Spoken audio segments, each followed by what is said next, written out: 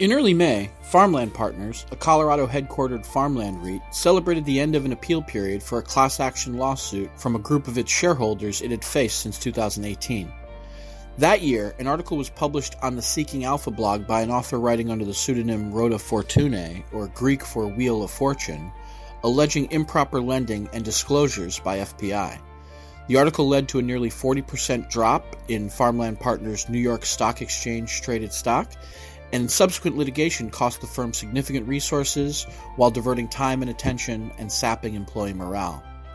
The case against Farmland Partners ultimately fell apart in June 2021 when the blogger, later revealed to be Dallas-based investment advisor Quinton Matthews, admitted to profiting from false statements and ties with Saberpoint Capital, a Dallas-headquartered investment firm that had already taken a short position in Farmland Partners stock when it hired Matthews to research and write about the company in May 2018. The admission has also cleared the way for Farmland Partners to begin turning the page as it looks to supplement its public business with a new unit managing private capital led by Murray Wise, a pioneer of institutional farmland management. In this episode of Spotlight, we hear from Farmland Partners founder Paul Pittman on his experience managing private and public capital in farmland markets and the early lessons from the Rota Fortunae affair. I'm Chris Janik with Agri-Investor. First of all, thank you very much for doing this. I think for many of our readers and listeners, you're already somebody who's very familiar to them, but maybe one way to start is just ask for you to introduce yourself and tell us a little bit about Farmland Partners. Sure. I'm Paul Pittman, and I'm the Chairman and Chief Executive Officer of Farmland Partners. It's New York Stock Exchange listed. FPI is the ticker symbol. What we are is a REIT that owns farmland all across the United States. We have a very diverse portfolio. We're in about 19 different states, own around $1.4 billion of farmland around the United States. Can you characterize your experience running a public company from the time between 2014 when you were first listed and July 2018? One of the reasons that we went public is that for many investors, particularly if you don't know and understand farmland, accessing the asset class is difficult.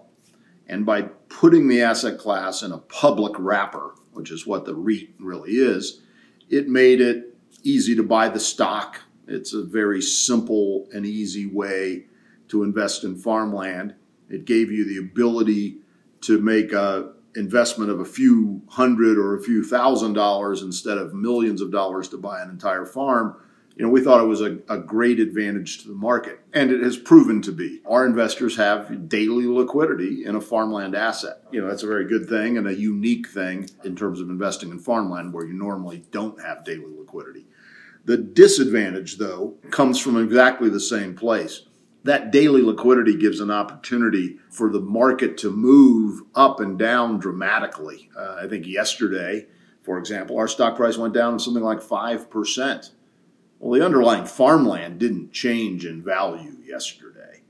But once we're listed in the public market, we become correlated with the public market, whereas farmland as a standalone asset is not very correlated with the public market. The challenge that you have, at least for us, is that this is an asset class, farmland, where about a third of your total return is current yield, meaning the rents that you collect that you can then distribute to your shareholders.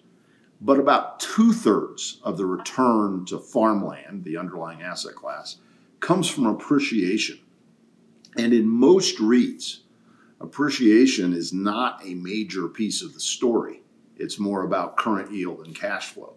So one of the struggles we face with the market is to get them to understand that there's a total return and they need to price the stock and think about the asset class on a total return basis, not just on a current yield basis. I don't know if you can give me a little bit of backdrop sort of on at what point in the day on July 11th, 2018, you understood something different was happening, and maybe give just kind of a broad backdrop as to what was happening that day? So that morning, I was on a farm, and there's a negative article that comes out about the company. I don't remember exactly how I heard even now, but in a news source or something, I was aware that there was a negative article about the company. But look, when you run a public company, people write negative things about your company and you all the time. Few of them, frankly, stick, but you're kind of used to it. It's not a big deal. But after the article came out, we started to see our stock price just collapse into really high volume. So it put us on alert that this was more than just a normal sort of give and take and exchange of information in the public domain about a public company. And by the end of that day, we had dropped 40% and traded something over 7 million shares. Now, that's in the context of a background trading activity that might have been a couple 100,000 shares a day. So we knew by late in the day something very special, negative and special had happened to us. But we just didn't really know exactly what yet. Now, at the time, I read through the blog post and some of the subsequent litigation, and the way I summarized it was to say that they were alleging improper disclosure of a lending program. I know that there's also some question as to the categorization of certain types of employees, but I don't know if, from where we sit now, is there a succinct way for you to describe the substantive response from Farmland Partners' perspective to the content of the allegations made by Mr. Matthews? We looked at that article. Some of it's just innuendo and nastiness, but some of it made some very specific allegations about what the company was doing and the improper disclosure that we were doing. And we essentially denied all of that. Now, our stock dropped 40% that day. So we have two different things going on. We have a pursuit of the bad guys, and we also then get sued by a group of our shareholders represented by class action lawyers because people lost a lot of money. We litigated both of those things. And about a month ago on the class action side, the federal court ruled that the company had done nothing wrong, that no jury could find that there was any evidence that we had done improper filings, misled our investors, made, related party loans without proper disclosure, that there was nothing there. It was expensive to get there, but that is the ultimate vindication that the company was run properly and acting properly, and that the entire short and distort article was false. But the second thing that's happened is Rhoda Fortuné in the summer of 2021 came out and admitted that in a settlement with us that he had made this stuff up, that there was no truth to the positions that he had put forward.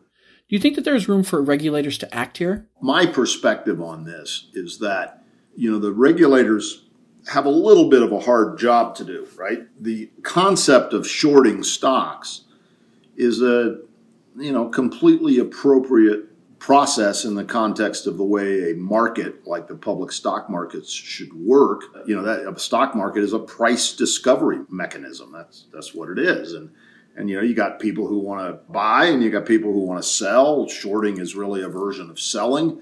And that's, driving you to hopefully a reasonably accurate discovery of price in the marketplace at that time.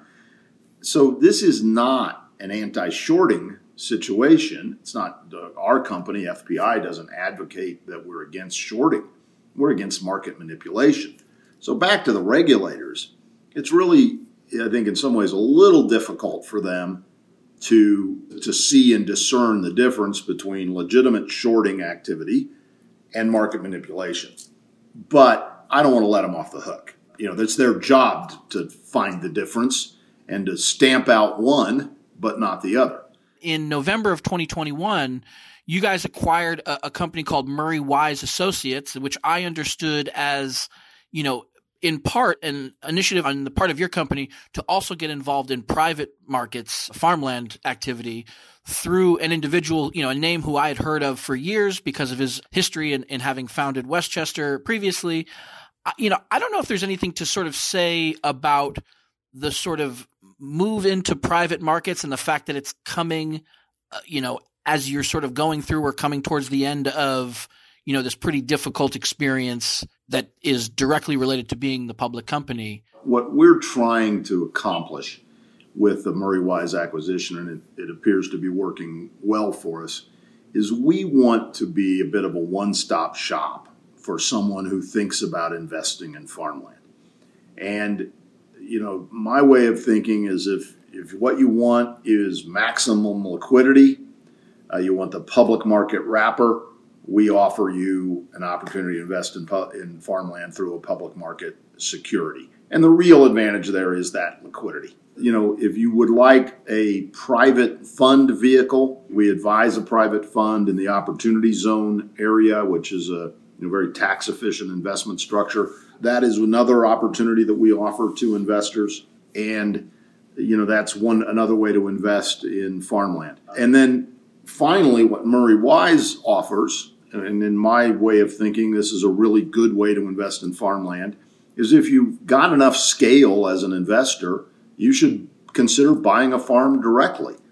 And that's what Murray Wise helps people do, is they own an individual farm. They can hire Murray Wise or somebody else to manage it. Murray Wise, of course, helps them acquire it in the first place. Given you've just experienced one of the nightmare scenarios a public company might face, is there a single takeaway you can share about the whole experience? The reason we survived is, number one, we didn't do anything wrong.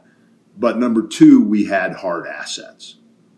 And to any other company that faces this, the first comment I would make is if you haven't done something wrong, don't take the easy way out and just settle it.